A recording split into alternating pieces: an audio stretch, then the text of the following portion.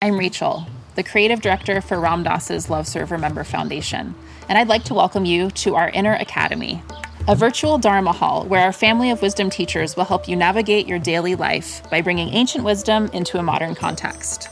With over 200 hours of audio and video teachings, meditations, and practices from teachers like Ram Dass, Krishna Das, Sharon Salzberg, Jack Kornfield, Roshi Joan Halifax, Joseph Goldstein, and many more, the Inner Academy is your core resource for finding balance, presence, and navigating the ups and downs of your daily life. The Inner Academy has guidance for every step of your journey. Choose from an annual or monthly membership and gain access to past and future courses, retreat replays, virtual community, and much more. If you've been familiar with Love Serve Remember Foundation for a while, you'll know that most of our offerings are given freely or on a sliding scale basis. So when you subscribe to the Inner Academy, you're paying it forward and bolstering our ability to continue creating accessible offerings for all in the future, as Ram Dass wished for us to do.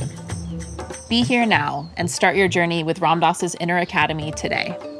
For more, visit ramdass.org/Inner Academy.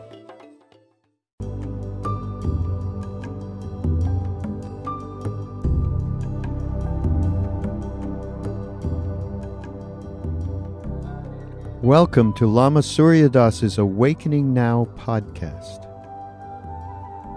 We are very pleased to share with you Lama's unique illumination of the Awakened Awareness teachings. If you are interested in supporting Lama Surya Das's podcast, please go to BeHereNow.com/Suryadas.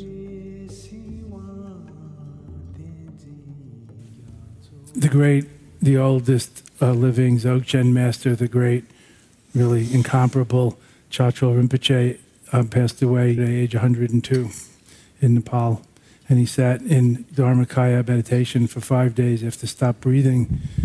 And he was one of the greatest masters of all time, and he was the Dzogchen master of the Lama who found and recognized our present Dalai Lama back in Tibet.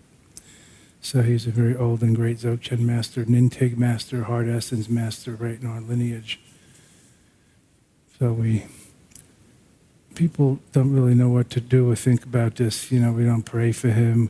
We sort of co-meditate with him and mergitate and convergitate and communicate with him, and in that way align with that, with two capital T's, and are pulled along and go along in that marvelous direction, and helping create a wake that helps others to move along and align similarly.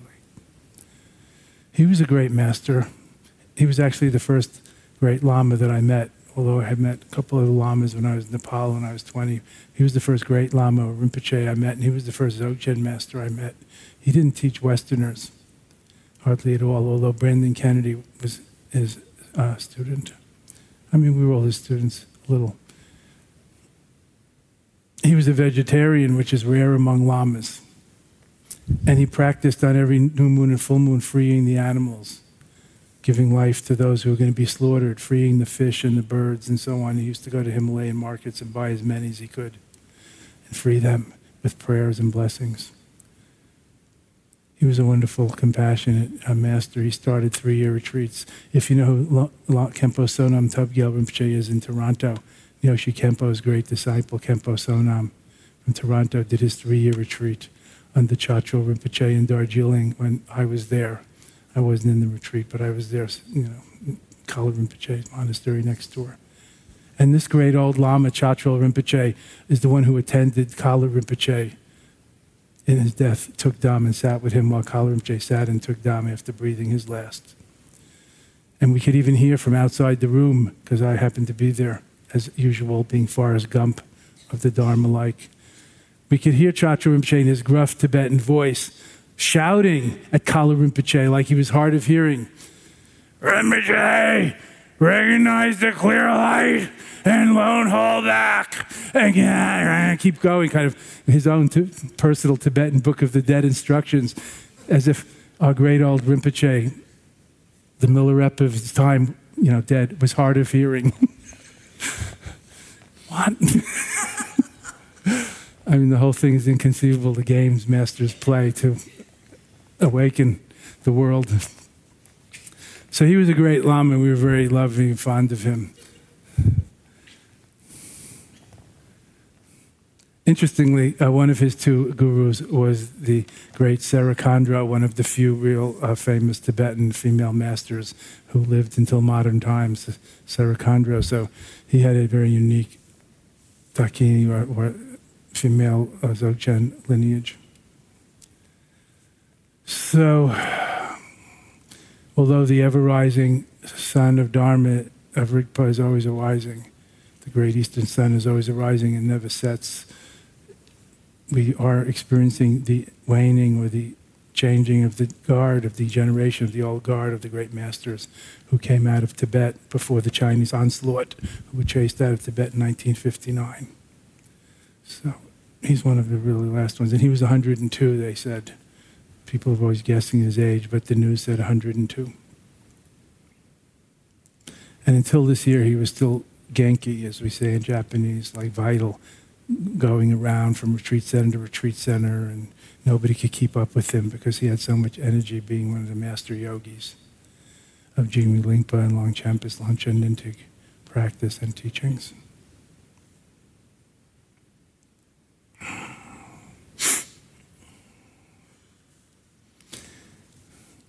Just rather than talking about all the practices he did in the old days, even before he became the Reting regent guru, the regent who found the Dalai Lama after the 13th Dalai Lama died. Let me just tell you what Chatrul Rinpoche, one of the few teachings he gave to me after, I don't know, I had been doing these things for 20 years and I'd done my 2.5, 3-year retreats and all the hundreds of thousands of millions, or is it billions, or is it trillions of mantras and prostrations and everything, aliens and other things. And I was in Nepal visiting my teachers and with Khyentse Rinpoche at his monastery. And Brandon was there, and we went to Chatrul Rinpoche's cave temple one day. It must have been Guru Rinpoche Day. And so, because we were seeing the master, and we brought offerings, and we made our bows and everything, and he made us wait for hours. I remember Joseph Goldstein, Sharon Salzberg, and a few others were there who I had brought, and they left because they couldn't wait. But we couldn't leave. And Chatrul Rinpoche was sitting there in his red-checked, like, diner tablecloth, like, wraparound, because he wasn't a monk, and he was like a yogi who lived in caves. You getting a picture? Red-checked, diaper-type tablecloth, wraparound, bottom skirt, not fancy Lama robes, hand-woven in Bhutan, like and Dalai Lama wears. And we saw him in his room, and one of his grown daughters was translating, who had done a 3-year cave retreat under his guidance and was a real Dakini master herself. And I asked Chatrul Rinpoche if he had any advice. I mean, the daughter, who knows me for years, said, it speaks English, of course. She told him in Tibetan who I was, or I'd done 2-3-year retreats under Khyentse Rinpoche and Dudjom Rinpoche, and I was with the Umze, the chant leader of that retreat, and how I was a good guy and all. And Noshu Khenpo's main Western disciple and all. And I was asking if he had any advice for me. And he said, I'm putting it in English. He said, and gruff, he was old and from Eastern Tibet. It's hard to understand his accent. Like I'd done something wrong. He was like, why don't you ever practice? He's like,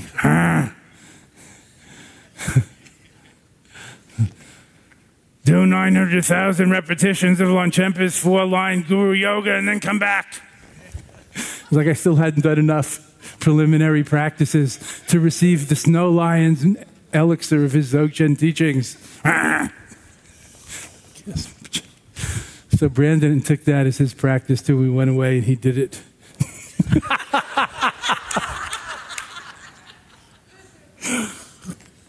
I probably learned how to do email or something instead. Who knows? You got to pick your spots. Anyway, I still know that, prayer, and I chanted hundreds of thousands of times, but I never finished in counting my 900,000, so I could never go back to him and proudly tell him that I had done that, which would have been a mistake. And then he would have maybe given me teachings or another chore, or hit me on top of the head and split open my heart or something. You never know with him.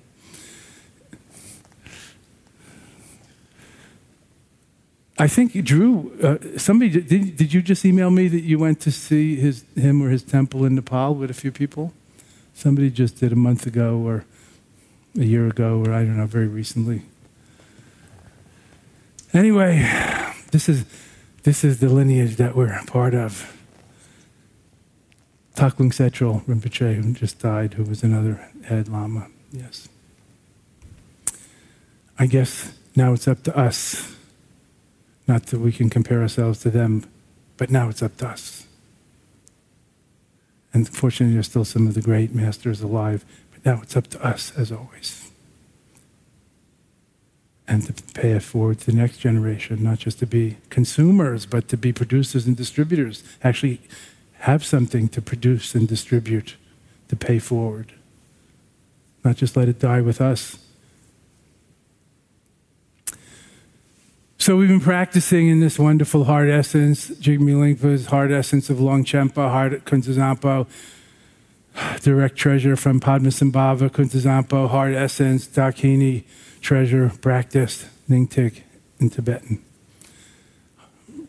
Luminous Okpa Chenpo, natural perfection, teachings, practice, view, meditation, and action. And we've been practicing sky gazing, and today brought it to another level, to the inner sky gazing with your eyes closed into the, quote, inner light. I mean, these are just, metaphors, but just to see, it doesn't have to be out or big, we don't have to be outside, we don't have to have our eyes open, we don't even have to have sight, we could be blind, because it's the sheer luminosity of mind itself. We're looking at, looking into, we're looking as, it is the one that's looking, and so forth. Kunta Zampo, looking into Kunta Zampo, so kind of like every good monk or nun should look in the mirror in the morning and do an eye exam. And that's I-Y-E, eye exam. So we're Kunta Zampoing and looking into the mirror of emptiness, eye to eye with Kunta Zampo. Who's looking at who? Kunta Zampo? I don't know. Good. 50%. Kunta Zampo. How sweet it is. Not looking for anything, just looking. As Buddha said, and looking, just looking, nothing to look at and no one looking. So that's naked awareness, Rigpa, non-dual awareness. So many words and synonyms, finger painting, weak expressions of the inexpressible.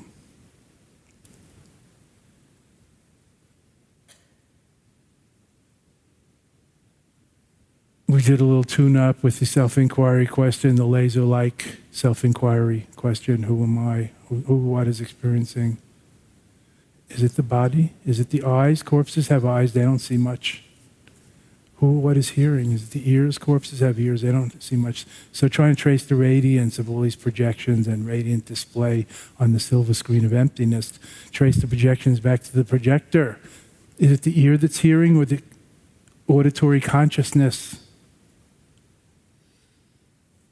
Is it the eye that's seeing, or the, whatever it's called, visual consciousness? And if we trace back all the six senses, we get just to the consciousness, to the awareness, and see, is there 6 monkeys manning those port holes, or 1 monkey, or what? So it's a great mystery, the who am I. As Ramana Maharshi said, if you know who you are, you'll know the relation between God and man.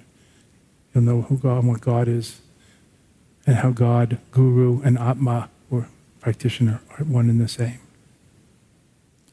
Quoting from the ancient Veda scriptures of India. So in Buddhism, or in our Tibetan Guru Yoga tradition, we say God,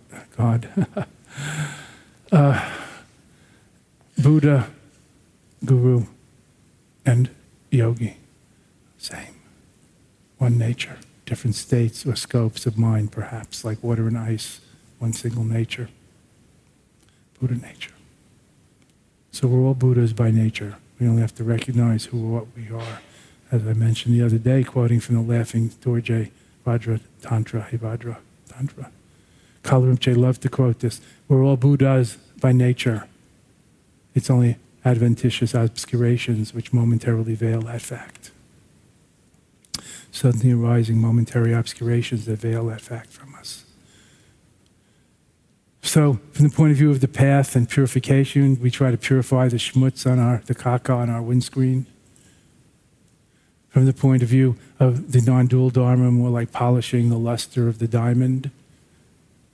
The gold, the diamond, is not really more valuable because it's been shined. Same stuff, or melted or put in another shape. And it doesn't have to be gold or diamond. Even coal will do. We don't have to be like super monk and squeeze it for many lifetimes with our arduous practices to squeeze the coal to make a diamond. Find the coal mine, you're rich. That's the point. The deep dark is also it. Not just valuable things in our human currency, or what we like or value locally. Beyond good and bad. Beyond liking and disliking. Beyond such concepts. Isn't there a Rumi poem about that we love? What does it say? Beyond, I'll make it up, beyond good and bad, beyond liking and disliking, beyond you and me, beyond saint and sinner, beyond sacred and mundane, there is a meadow. I'll meet you there. There is a beautiful meadow full of flowers. I'll meet you there. That's where we meet the Master.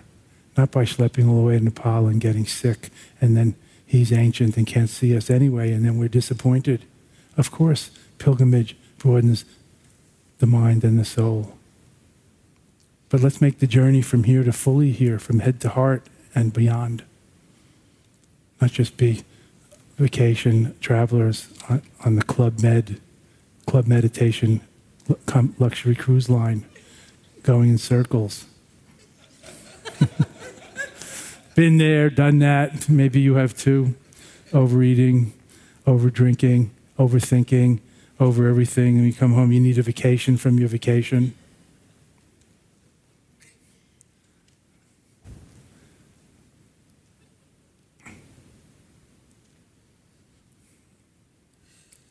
In Kunta Zampo's meditation, it's Kunta Zampo all the way, not looking for the needle in the haystack. Oh, where's that Buddha within? Kunta Zampo, every needle of the haystack. It's pure gold. All the way down, not just to the ground. There is no ground. It's all it. Jigme Lingpa called it the island of jewels that has no ordinary dirt on it. Really, or continent, really world, the universe.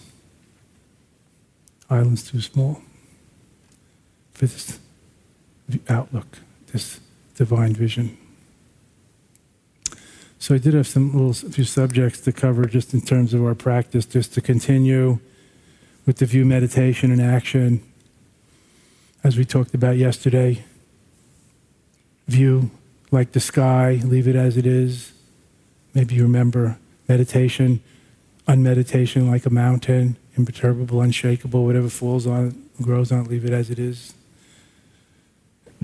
In action, natural proactivity, not karmic, egocentric reactivity. Action, inexhaustible, responsive, according to conditions, as the ocean's waves, leave it as it is. View, meditation, and action, the ground path and fruit or result, Rigpa, leave it as it is, of the great perfection. The glimpse, maturation, or checking it out thoroughly, seeing if there's anything better. Ascertaining with great certainty the path and the result, stabilization, actualization, no backsliding.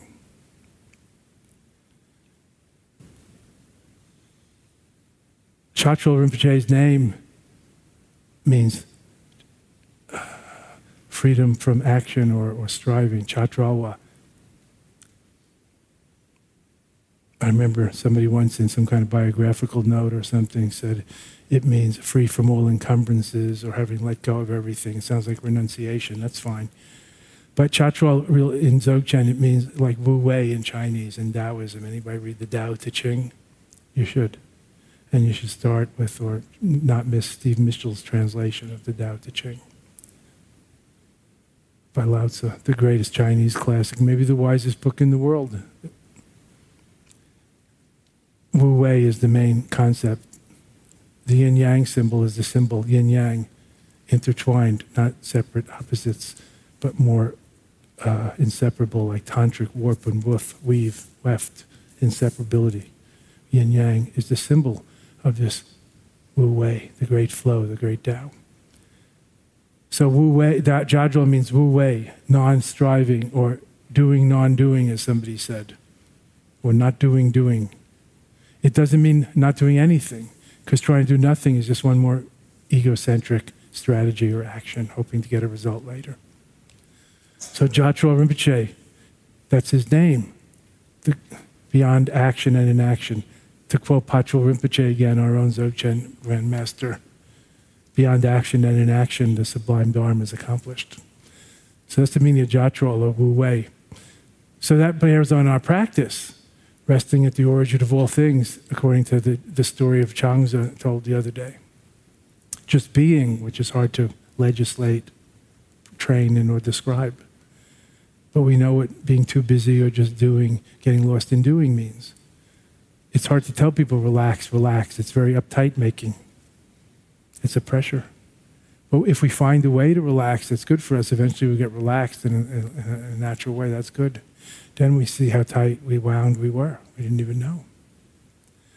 So in the Dzogchen practice, we practice this Wu Wei, non-striving or non-doing or non-overdoing, letting go of everything, letting be, great acceptance, and yet the Master does what needs to be done and lets go, and whatever happens, happens, keeps doing whatever needs to be done thoroughly. As it says in the Gita, do your duty, not attached to the results. In the Tao Te Ching, do what has to be done and let go, and whatever happens, happens. So we practice this in the form of our Tregchut or our just seeing, just being practice. According to the four great leave it as it is the Chok Shakshi we were just contemplating. Like the sky, like the mountain, like the ocean, and so on, or like the reflections in the mirror remains unmoved. That's an image of the great beyond action of Jadrol or Wu Wei. Like the mirror, unmoved, untouched by whatever appears in front of it, yet very happy, very willing, very open to reflecting whatever it is. Beautiful flowers or stinky shit. Or a wet paintbrush also doesn't stick there, just reflects whatever comes in front of it. So we also have that sort of Teflon side of our brain we could use, not just the sticky flypaper side, if we can practice this, letting things come and go, letting be, arising and dissolving, and just aware of whatever arises and aware of it dissolving by itself. So we don't have to suppress it or drive it away. We don't have to try to hopeless effort of trying to iron out all the waves of the ocean, as if a flatter ocean would be better anyway. So these four Chok Shakshi, leaving it as it is the four great flops, is a great commentary or pith instructions, pithy, boiled down instructions for our practice. Kala Rinpoche always used to talk about the Rangbab Sum, the three great droppings, or letting it fall as it falls, letting it lay as it lays. The body, let it fall or drop or lay as it lays. The speech or the breath, the energy, let it fall, let it lay, it lays. And the mind, the heart-mind, consciousness, let it fall or lay as it lays. The Rangbab Sum, the image of the snow falling over the lake, letting it fall as it falls, lay as it lays. Just Rangbab, self-settling, by itself processing, like the waves naturally undulating or the ripples on a stream. So this is a reminder of how we can go more in detail to check or to relax or go step by step through like natural body, lets it lay as it lays, no posture special needed in this practice. Of course, in yoga, exercise, or other activities in the world, you might very well assume different postures for different purposes, no problem. Just like a snake. Just because a snake is coiled doesn't mean it's tangled up, or it can't just untangle and slither away. No problem. That's one of the images of the inherent freedom of being in Dzogchen. Just because we're bent out of shape like a snake coil doesn't mean that we're stuck bent forever. So letting things lay as they lay, drop the body, to put it in a more perhaps Zen way, drop the body, drop the speech or the expressions or the breathing, drop the mind, and then sense directly. Should I even add who? Just sense directly. What is it? Ah. Wonderment, as we say in Dzogchen, imho. Ah. Like a child seeing things for the first time. Ah. Nobody told them yet that a snake might be dangerous. Oh! Somebody says, oh, snake, don't touch. And all of that conditioning, socialization starts, which is useful. But now we're just talking about this state of wonderment. You come to the breakfast table and your maid is there. Never saw you before. Dawn of creation. Rather than, where's my newspaper or my Dharma book? I know everything you were going to say anyway. Not interested in you, old girl. And when we meditate or live or whatever we do, we're often in this jaded state of consciousness. We're so know-it-all, or so we think, especially in this over-information age. We know so much, we understand, we realize so little.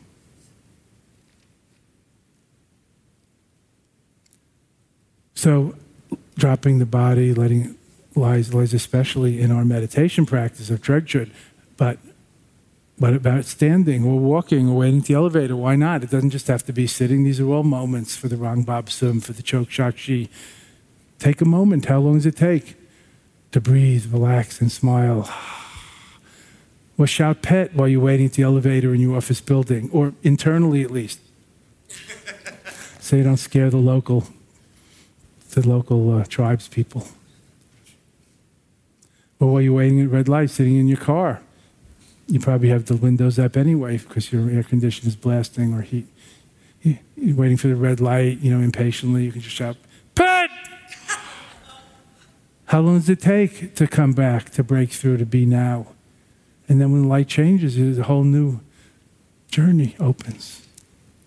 Or it could. So back to the theme we talked about yesterday. Short, many quickies rather than few prolongies. Yung Mung Dramang. Yung Tung Dramang. Short duration, many times repeated. Not just waiting when you have time to sit and meditate for half an hour in a sacred place in front of your candle and with your incense going. That's nice for special occasions, but what about the other 5% of the week? So this is very integral with daily life, I think, and important to understand what this naturalness means beyond action, but also beyond inaction. Not being quietists.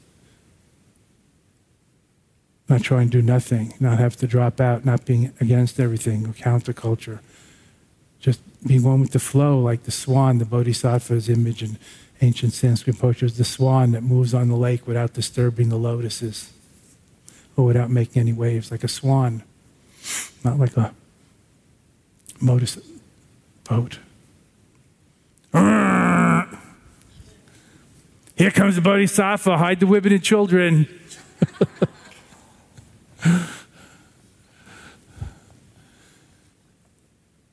Any questions, please?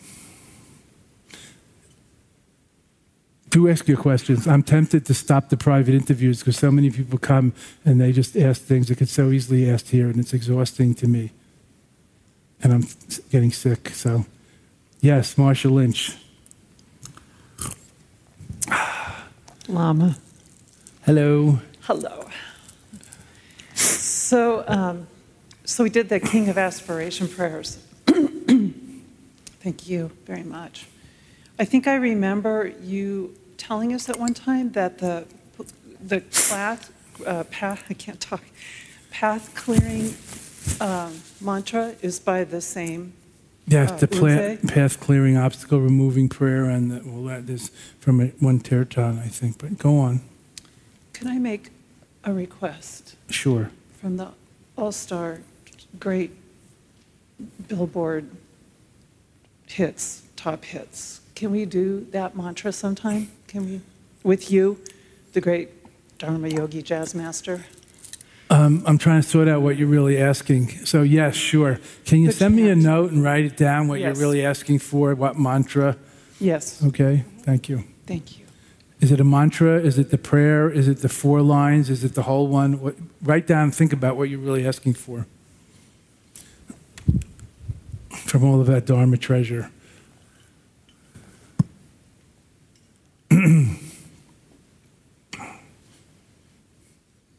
And also think about what you're really after. Like we could do it right now, praying for all obstacles to be removed, the path to be opened, and all aspirations achieved.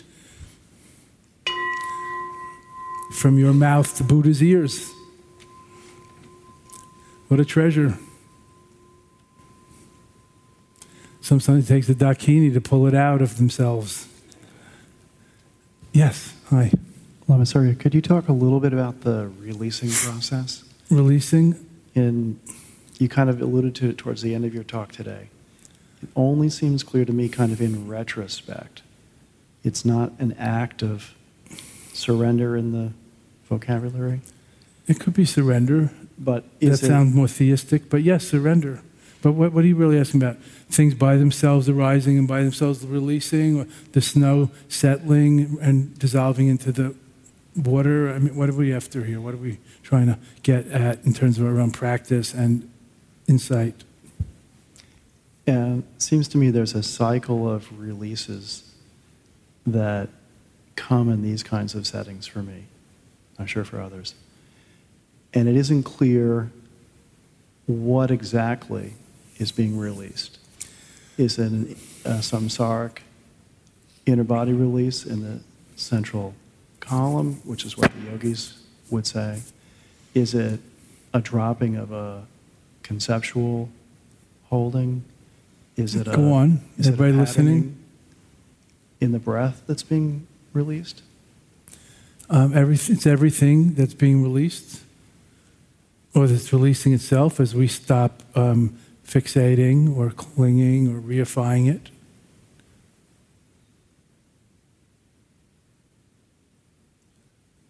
So it could be the things that are arising in the mind or in the body, or it could be habitual reactions that we're releasing, we're like undoing, or we're practicing restraining, refraining from. Like if you're sitting there and you feel like, if you feel an itch, you refrain from scratching and you're just aware of the itch. So you recondition the reactivity. So we're releasing the habitual reactivity, the karma, the conditioning, the karma, the reactivity. So we can choose whether we scratch or not that we always have to react blindly. So we have more room to choose. We're releasing how we continually reify or fixate and create our world, like, sitting there thinking about me, myself, and I, the 3 Jews, and taking refuge in that constantly, and how I'm feeling, how I'm doing, am I having a good meditation, am I doing it right? I don't know. I shouldn't be revealing how it is for me. So really it's releasing everything, but surrender is not bad way of saying it. That's a word has associations. So, it's not Buddhist favorite word, but also in these days it sounds very much like submitting, which is not, our individualistic West American way of thinking, but surrender is a great spiritual practice. Of course, it's not a bad thing to consider what you're surrendering to and why and how and when, and also who or what is surrendering. So you don't just give yourself away in the wrong way, or become a doormat, or fall under cult domination by a megalomaniac.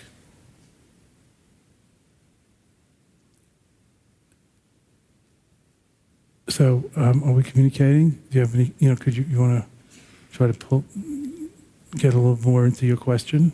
Well, what I was getting at... Like we're letting go of the things that arise. That would be like Buddhist meditation talk. Right. What are the things that arise in the body-mind continuum in the present moment?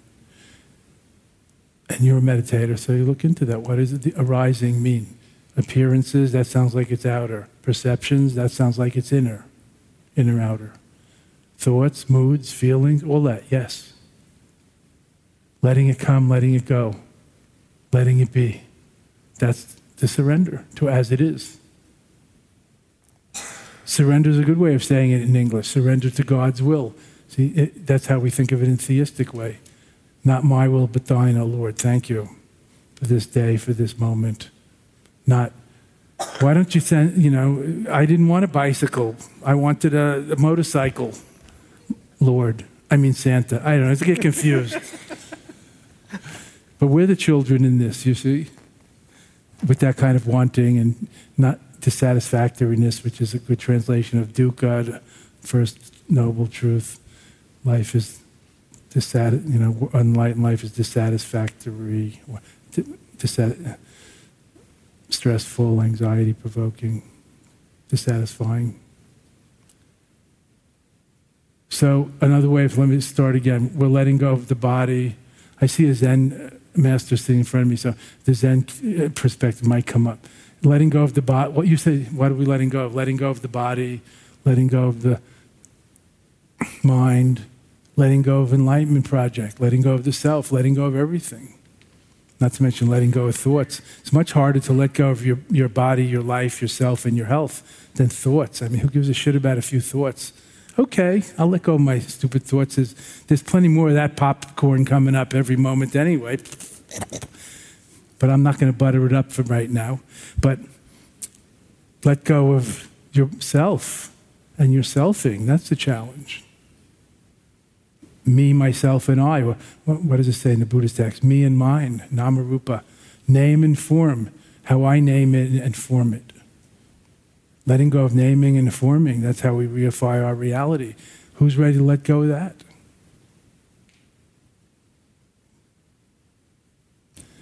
I'm a retired nurse. I don't know what to do now. It's hard to let go after 30 or 40 or 50 years of working hard to become something cool, good, important, and great.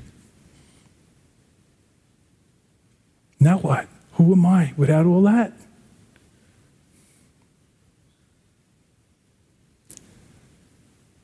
It's like a snowman, It's like a snowman. It's great.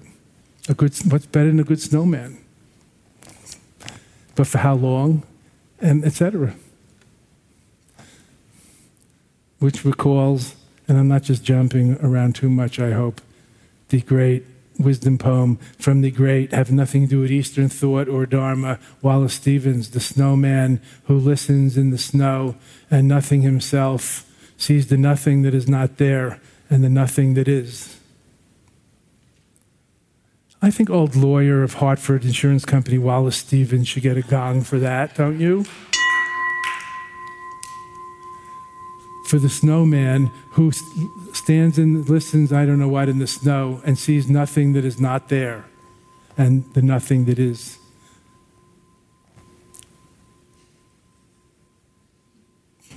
Now that's really something, ain't it? That ain't nothing. That's no empty shunyata. That's real shunyata.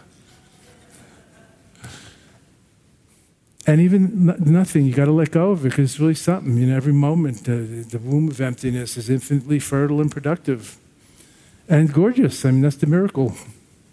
I hope we're communicating. There's a lot to let go of, but letting go could be very simple if you get it at the root where the connection really is. Like there's a lot. The car might have a lot of gears, but if you throw the clutch, it's no longer driving the wheels. Or if you put it in idle, or run out of gas, or whatever metaphor.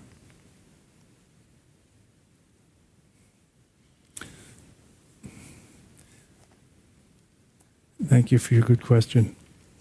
Oh, you also asked about, which people don't usually ask about the chakras and channels and the central channels. So let me say, we think of it as, in Tibetan yoga, untying the knots in the energy channels.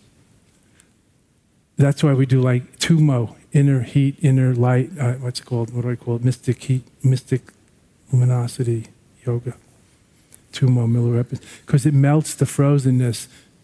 It's not real knots in solid channels, it's energy flow. It melts the knots or the impasses, the blockages, the Psychologically, it's like hang-ups.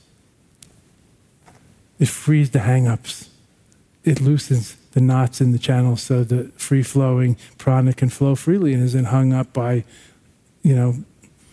our wounds and scabs and, how we get tangled up, or we decide we're always going to, character structure gets fixed by nature and nurture. So we sort of, it's melting and freeing. So we let go of the stuff and bring all of the dualistic winds, liking and disliking, for example, or masculine and feminine, yin and yang winds into the central channel, which is not a narrow thing, which is really the bigger thing, that the little lanes of liking and disliking are in.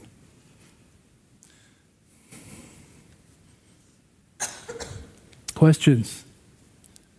Yes, Drew. Speaking of scabs and I know I shouldn't have said that. The doctor here. Go ahead. No, we're going inner and constrictures and so forth. So this retreat has been quite a bit different than normally I do, and it's a bit following your lead from last summer. But normally I throw myself headlong into a quite fasting and staying up all night, regimented, going crazy, tumo, etc. And this time I just decided to go deep into suffering. Really, just try to suffer as much as it sounds weird, but suffer as much as possible, especially like very early scarring, let's say, and imprints. And so, where do we draw the line?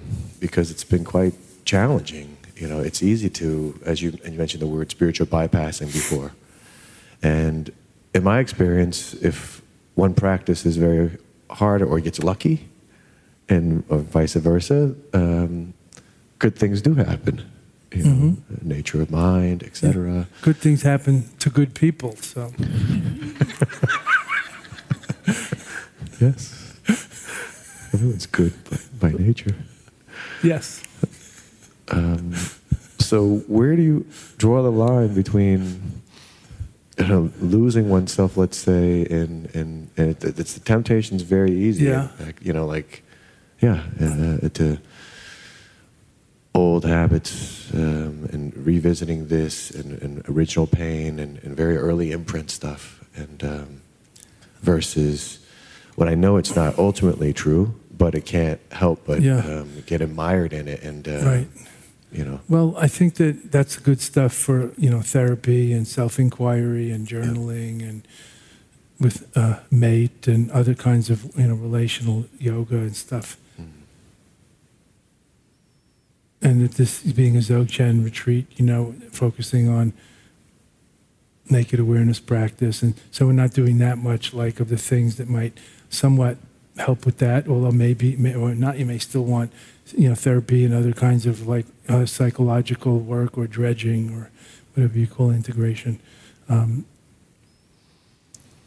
we don't do so much attitude transformation and purification and loving kindness on ourselves and others, and other practices that are softening, healing, embracing, bringing self-acceptance, so we can hold the pain or the early wounds or whatever that we have. We can love ourselves and forgive and so on. Lots of forgive and accept. This is kind of Mahayana, Vajrayana work or practice, chud, and putting ourselves in our heads in the mouth of the lion of our fears. We're not doing that here. So you just came back from India and you flew in. I don't know what you were doing there. You're probably sitting under the Bodhi tree, co-meditating with and as and in Buddha. So, and then you're kind of exhausted and sick. So I don't know if you've been following the schedule or, sleeping and not sleeping erratically in different time zones, but it's a hard place. It's a pressure cooker. There's no distractions. There's no one coddling your ego. There's no, so it's a hard place to do that psychological work, which is often done with a mirror-like presence of some kind or other, or more even softer, helping. So, and we all have a lot of that to do, so we don't make the spiritual bypass and just, try to meditate and sort of get into the narrow lane of concentrated or settled here, and then we go back to our lives. And in a way, we're even worse off because the difference, the kind of stretches and almost breaks the fabric of being intactness. So we have to do that work inside retreat and outside retreat and wherever we go at some point.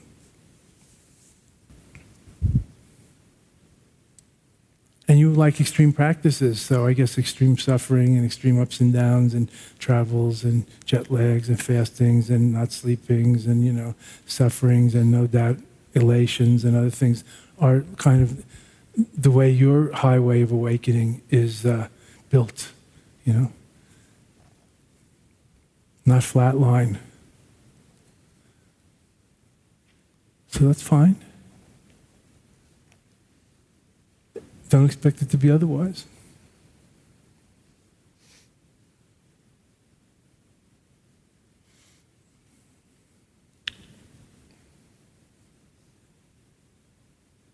I know you've been abused and other things, hopefully not by me and the people here. And these are tough shit that you got to work out, And it's hard to come here and be silent and be alone and be in jet lag and be sick and work on stuff like that. That's why we have this very light, all accepting, all good, whatever you do is it practice here. With the basketball hoop bigger than the court. So you can't miss. That's my approach. Like good cop, bad cop. You're lucky the bad cop isn't here. I didn't let him come, or he'd be, beating you and telling you you're not doing enough. I got enough of that. But I guess that's the question, because all right, I'll leave it at that. But the practices, having done so much in, let's say, intensive practice in many different forms, they do have an effect. Absolutely, Tummo is practical or a real. Yeah, but it's also a very intense, even risky, high wire act. Tummo. Well, that's. It works for me. I mentioned Mahayana attitude transformation and loving kindness and acceptance. You're talking about Tummo. Tu, intense, wrathful. Mo, feminine. Yeah. You don't want to get in the wrong side of that, baby. Works for me. I don't know. Attitude transformation, some nice Lojong and Tonglen and metta and compassion and forgiveness and self-compassion and, seva with others, giving and receiving, and could be nice. You're going to go back to the Nyingma Munlam now, prayers under the Bodhi tree.